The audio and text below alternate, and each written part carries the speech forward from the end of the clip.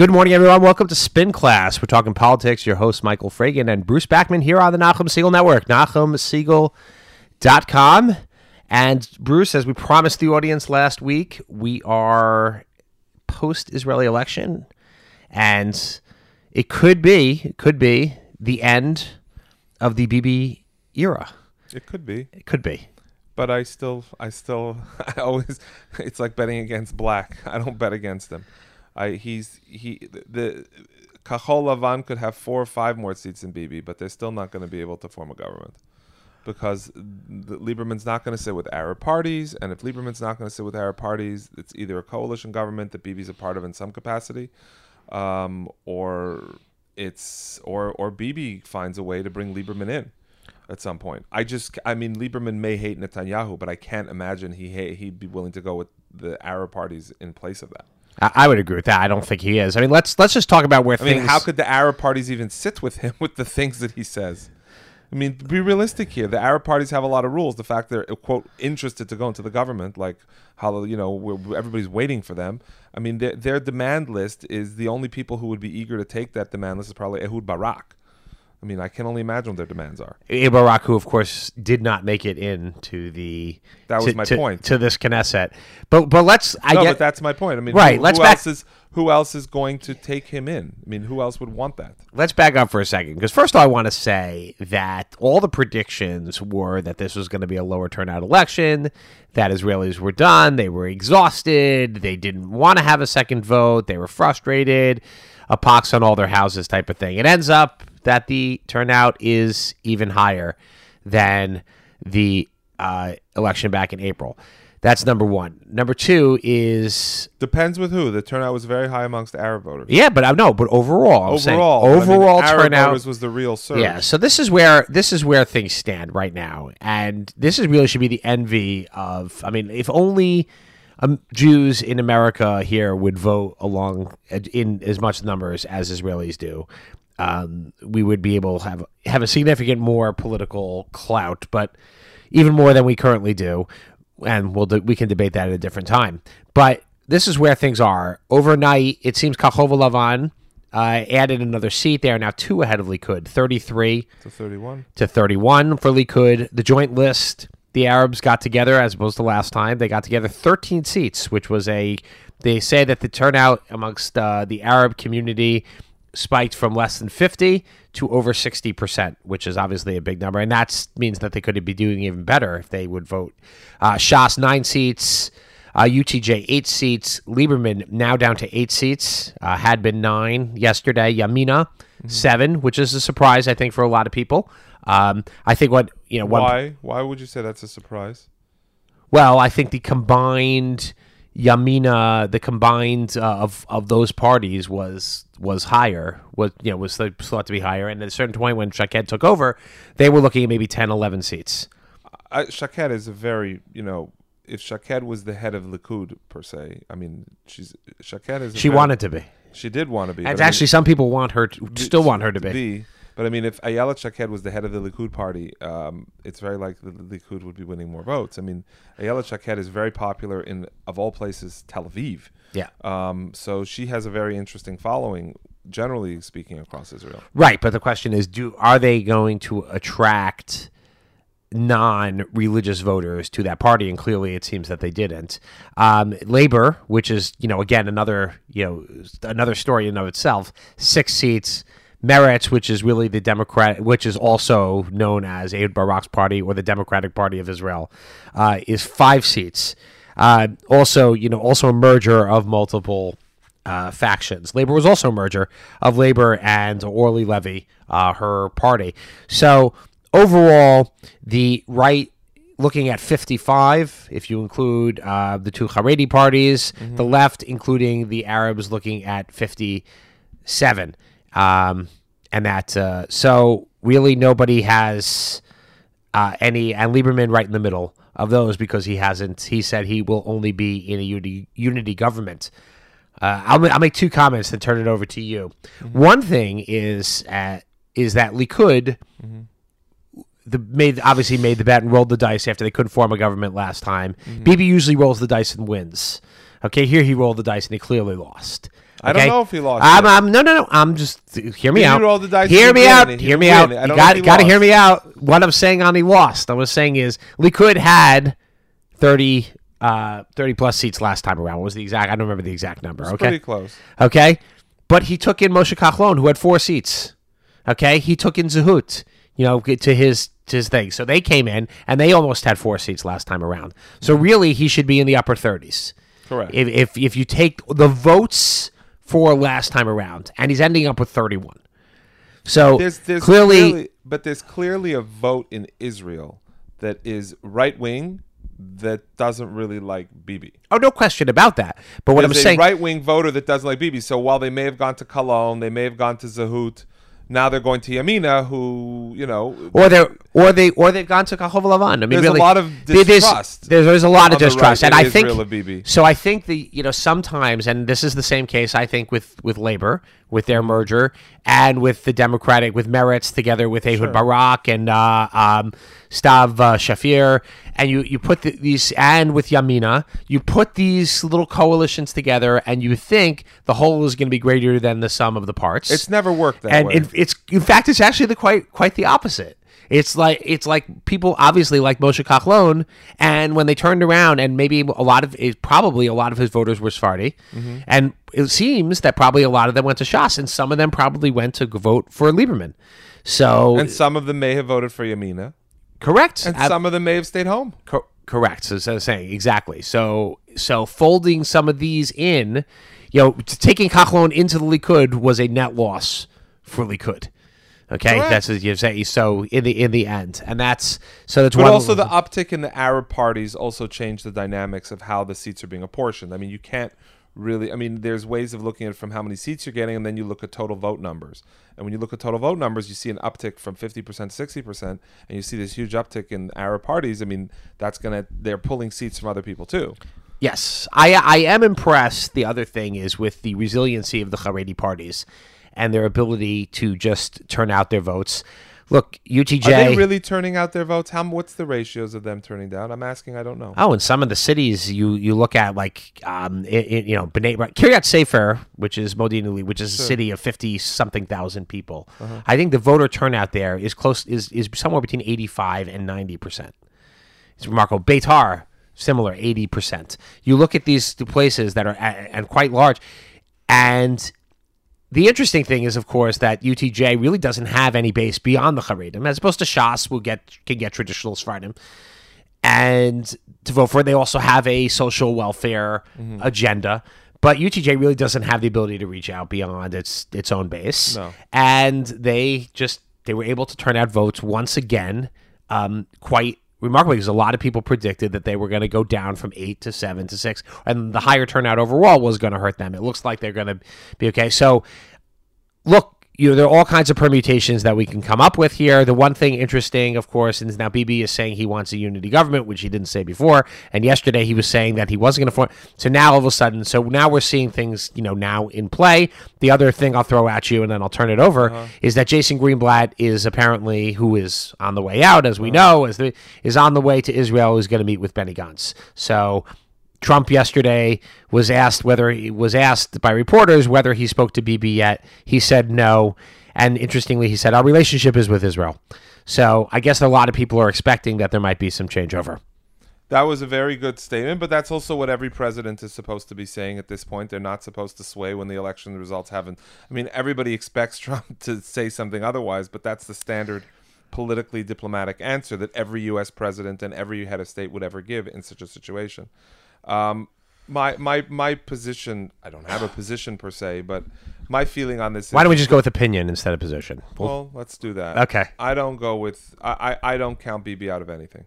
I think Bibi's still smarter than everybody else, and I want to make this statement because this is something I was telling friends of mine. I spoke to a friend of mine who's a former IDF soldier who now is up and he still works within the IDF in Israel, even though he's in his early 30s, and he stayed on.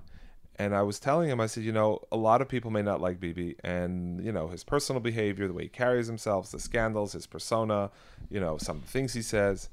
But Some Israel members, is a some members of his family. some members of his family. No, his wife isn't very popular. Well, I just say she has been the cause of friction with many of the other, with Lieberman, with 100%. Bennett, with Shaked.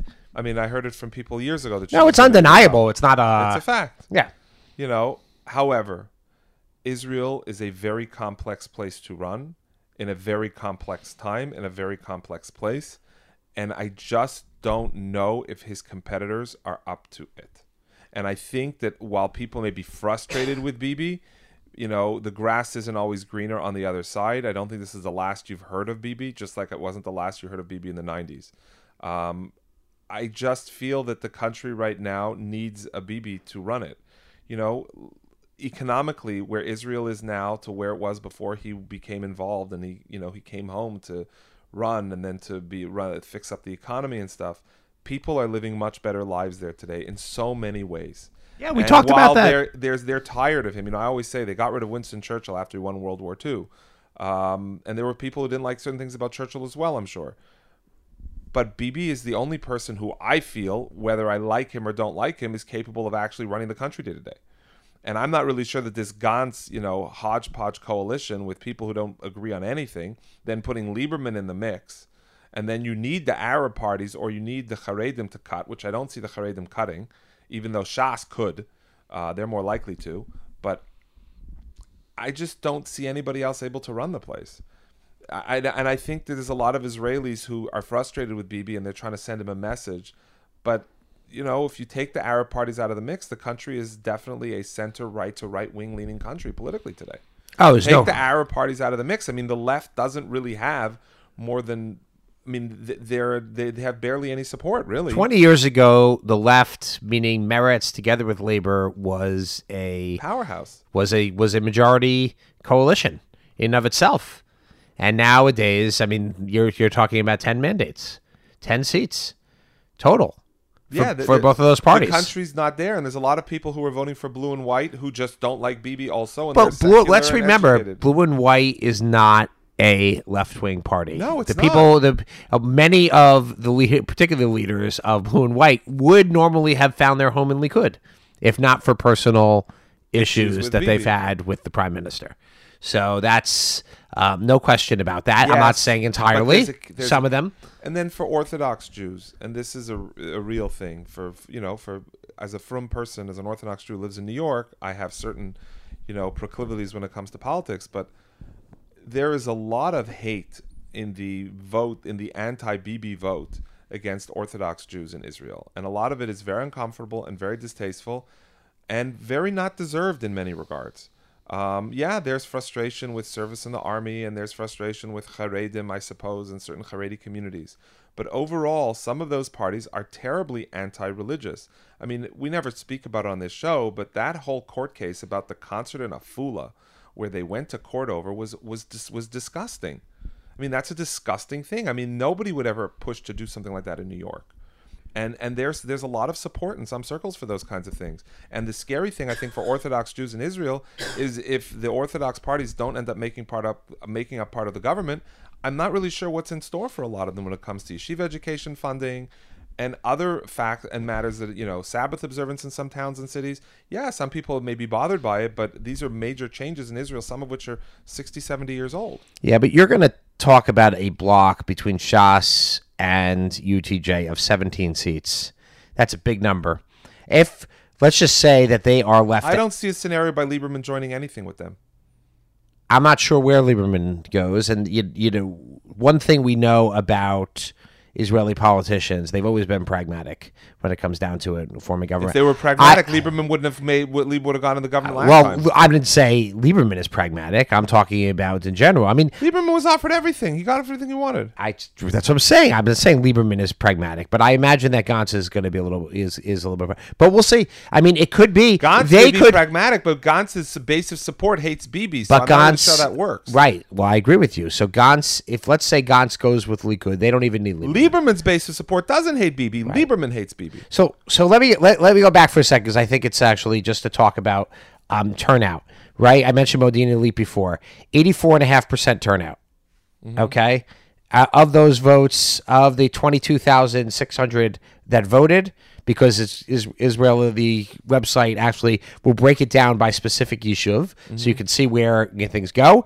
Okay, 18,200 go to UTJ, and 3,934 go to Shas. And, you have almost no votes for anybody else in those places. But let's, take some other, some other places like Tel Aviv, for example, right? Tel Aviv Yafo, it's one municipality. Okay. Overall, 62% turnout. Okay. 260,000 votes, 111,000 of those, 111,500 go to Kachol Lavan, 49,674 go to the Likud. Okay, and 37,000 go to the Democratic camp. 18,000 to okay. So tremendous in Tel Aviv Yafo, tremendous support essentially for the center left there versus the rest of the country. But then you take Yerushalayim. Sorry, just scrolling back for a second, because I think as you're saying, the country is everywhere, right? You have different. No, it's like every country where there's different pockets of support, for certain political parties, some historic and some based on issues. Right. But the difference, of course, when it comes to Israel, right, that everything's proportional. So everybody's vote kind of counts in a way, overall, in the overall mix. It's as opposed to here when you have districts, when you have this, right, I can be in a red. If I'm in a blue district. There's a catch. Okay. The catch is that it is very difficult to govern, and it ends up at the end of the day not being so, quote, in keeping with democratic It's unwieldy. I agree. Unwieldy. I agree. Honestly, it's a bad political Let system. me the finest political systems in the world are the UK, the United States, and Canada. And the Israeli system is a joke. Is the UK doing such a great job with their political system right now? I don't know. That's a little bit. You know what? The UK has a system by which form a government. We probably should get to Boris Johnson in a second. I love Boris Johnson. Okay, but let's go to Yerushalayim for a second. I've always loved Boris because I think Yerushalayim is very interesting. The highest vote getter. Who would you guess? Which party would be the highest vote getter in Yerushalayim? You would think it's BB. Okay, UTJ actually. Okay, 63% turnout.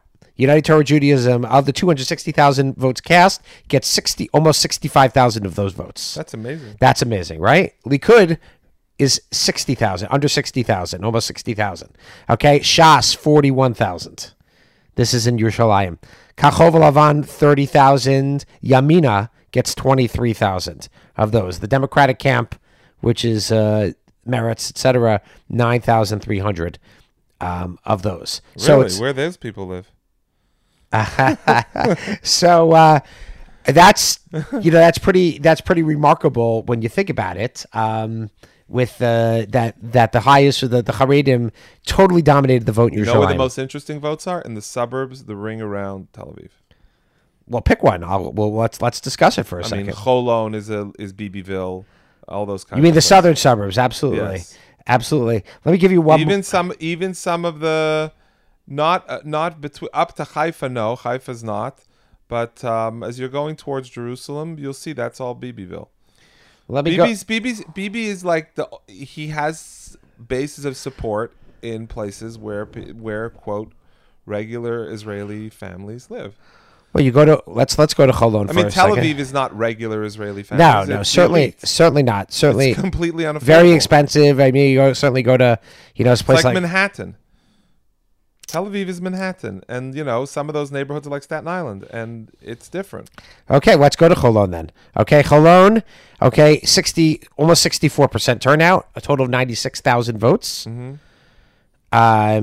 And wow, 150,000 voters, 96,000 votes. That's pretty nice. 35, almost 36,000 goes to Likud. Kachol Lavan though, 30,000 in Cholon. It's still places where BB is. I understand, but that's an interesting number because we would think that the southern suburb, generally go, in that way. Let's give one more, I think, which is also instructive that I saw before, which is Ashdod.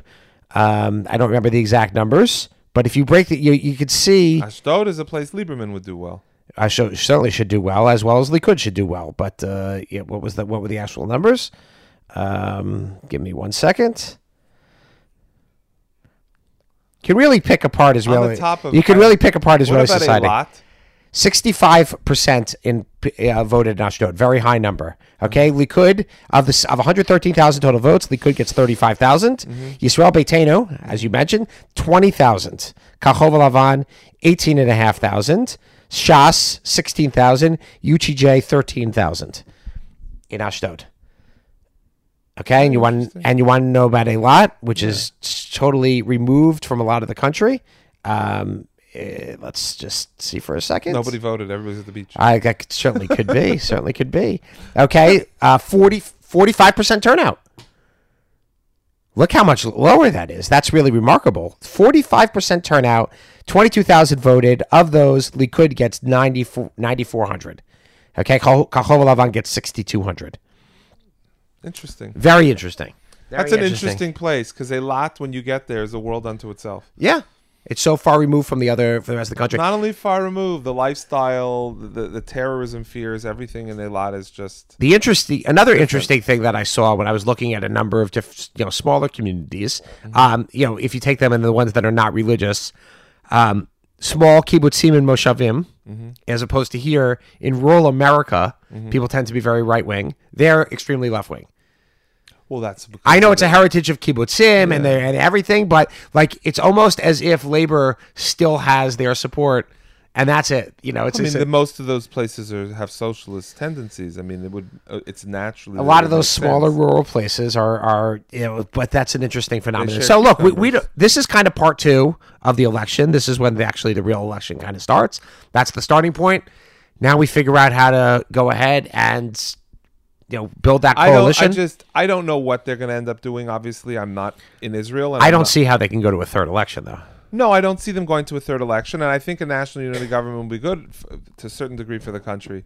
But I do know that, the Haredim are going to try to make their way into a government. But of course they are. But at the same time, Lapid and company, I just don't see it. I mean, I see Lapid being more comfortable going with the Arab parties than going with the. I don't. No, Lapid's not a left winger in the end. He's not a left winger, but he has much like his father. The disdain for Haredi Jews is real. Yeah, well, it's a real disdain.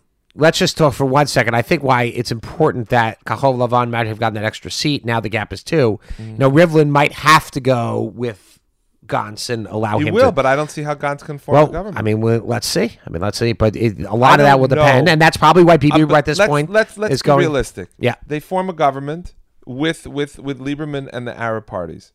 Let's just assume Netanyahu's left out. I doubt that'll happen. But let's say that Lieberman is not going to sit with the Arab correct. parties. I think that's a lot of things. His base will not go. So for that. where's the party coming from? Yamina is the only other group that's on the fence, but I can't see them going. I could see Yamina going with Gantz. You could potentially, and then Meretz and all the left-wing parties leave. No, they're right. Why? Where's the numbers? Play with it. It doesn't. They're missing a few pieces.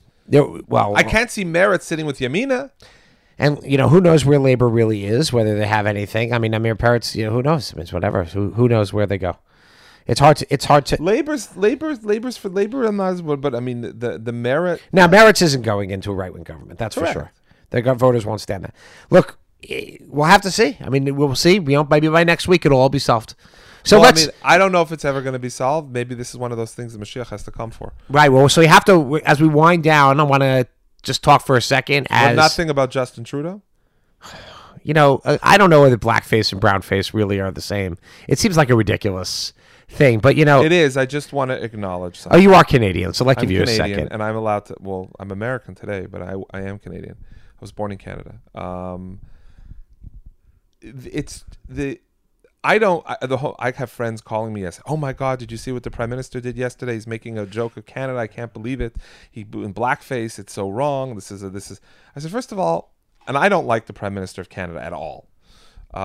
It was an Aladdin Arabian Nights theme party. He wanted to be like Aladdin. It's offensive what he did. It has nothing to do with anything. The whole world is up in arms. He's an idiot, the Prime Minister, to a certain degree. But at the same time, I mean, it's just ironic how if a Republican, I mean, this goes to the classic hypocrisy of left and right, that if a Republican were to do that when he was 14 years old, it's death on arrival.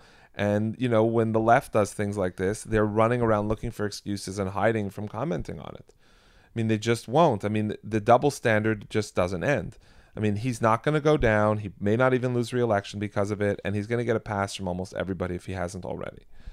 And it's just frustrating for conservatives because we're held to a higher Nothing standard. sticks. Nothing sticks. Look at the governor of Virginia. He's still sitting And look there. at Brett Kavanaugh. Well, that's true. But I let's mean, Brett Kavanaugh, the New York Times wrote an article about him.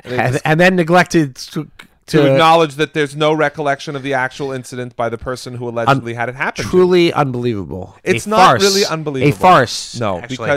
because at the end. Now the article itself was interesting, and I read it. Okay, but it's not. Once you take away the underpinning of the article, it's just noise. It's not anything. Well, I mean, the noise is that right now that there's less abortions. This is a big number for people who are interested in this issue. There were less abortions in the United States last year than there has been, I think, in 20 or 30 years. Abortion is on the decline. There's a fight with Planned Parenthood with their former head, who said that she wanted it to be more of a women's health organization and less of an abortion provider. They want her to sign forms. They're going to court. It's very nasty what's going on. There's a very big, Trump is very pro-life, the most pro-life president in history, and there's a lot of changes going on in society, and I think that there's a certain nervousness in some parts of the left where anything they can do to, preserve the right is done without any consequence and without any fear and without any repercussions. I'm not even. I think that's a good statement. Let's talk for a second. I'm sorry to go on, but at the not at all. Not at all. But as we close out, we got to talk about. I want to talk about Iran, and I just want to talk specifically about Lindsey Graham, and I think correctly challenged the president this week and said, had we responded to the drone strike, we probably would not have emboldened Iran, or we would have deterred Iran, I think that's the right way to say it, from attacking the Saudi oil rig. And, of course, the president By the said, way, just... Oh, wait a second. The president... How do you know that? We don't know that. This is the president, but it is similar to a red line, right? I mean, if somebody shoots down your drone, you go ahead and respond. I mean, that's at least my feeling. And I think Iran thinks that they can get away with it. But the interesting thing, of course, that it's Lindsey Graham. Then the president said, essentially, we deterred them. We sent towards there, but not everybody knows exactly what we did. I remember the exact language, but one of the things I think that if you're losing Lindsey Graham, if the president's losing Lindsey Graham on the issue, and clearly, obviously, John Bolton's out there, knocking the president on a regular basis, maybe if it's in private. I'm fine with the president not going to ignoring Iran as much as ignoring, not jumping at not going for the bait all the time. No, I actually support it. I do not want to see the United States go into more wars, and I'm not a big believer that every time that Iran does something, it needs to be met with something of strength that's going to lead to the committing of troops and the embroiling in a war. I think the president genuinely would like to find a diplomatic solution to a lot of problems in the world, and I think it's ironic because he's never served, but he seems to have a greater fear and trepidation of sending American troops into harm's way than any president in recent memory. Because I think he feels he's strong enough and his base is so behind him that he doesn't have to, he has a little bit more flexibility there. And yeah, Lindsey Graham is probably right. Maybe it would have deterred, maybe it wouldn't have. But I also know that listening to Lindsey Graham and John Bolton, we'd be at war with almost everybody everywhere all the time. So, and with troops committed all over the world. I guess my question for you, I don't know if we'd be any safer. My question for you is that the president goes out there and makes these big pronouncements and talks about he's going to obliterate and destroy these countries, but then he doesn't follow up. I think the president's operating by his own rule book, but I'm intrigued to see if the president's rule book... Listen, let's put it this way. The other rule book leads to a lot of blood and a lot of death and a lot of destruction. The president's rule book is a little different. I think after a good 30, 40 years of the other way, I'm intrigued to see what this does. The less commitment of troops, the less commitment of widows and orphans should be... I totally hear that and I appreciate that. I got to go for the last word right now. And the one thing I did take out of watching that comical Corey Lewandowski hearing this week, which is that the Democrats are totally overmatched when it comes to this stuff. They are unprepared for somebody who doesn't play by their rules. And they're saying, okay, here are the rules, and you have to go ahead and deal with and have to answer our questions. And he's basically saying, I'm not answering your questions. I don't Democrats really care. are getting very, very bad advice. Very bad advice. And on you know this. why they're getting bad and the advice? funny thing is they caught him in a whole bunch of getting stuff. bad advice? Because a lot of the Trump policies are negatively impacting Trump voters. And instead of talking about issues like that, they're focusing on things that genuinely no one cares about, nobody follows, and will lead to nothing in the end. Okay, we are out of time for this week here on Spin Class, here on the Nachum Siegel Network. Stay tuned for Jew in the City Speaks with Allison Joseph. See you next week.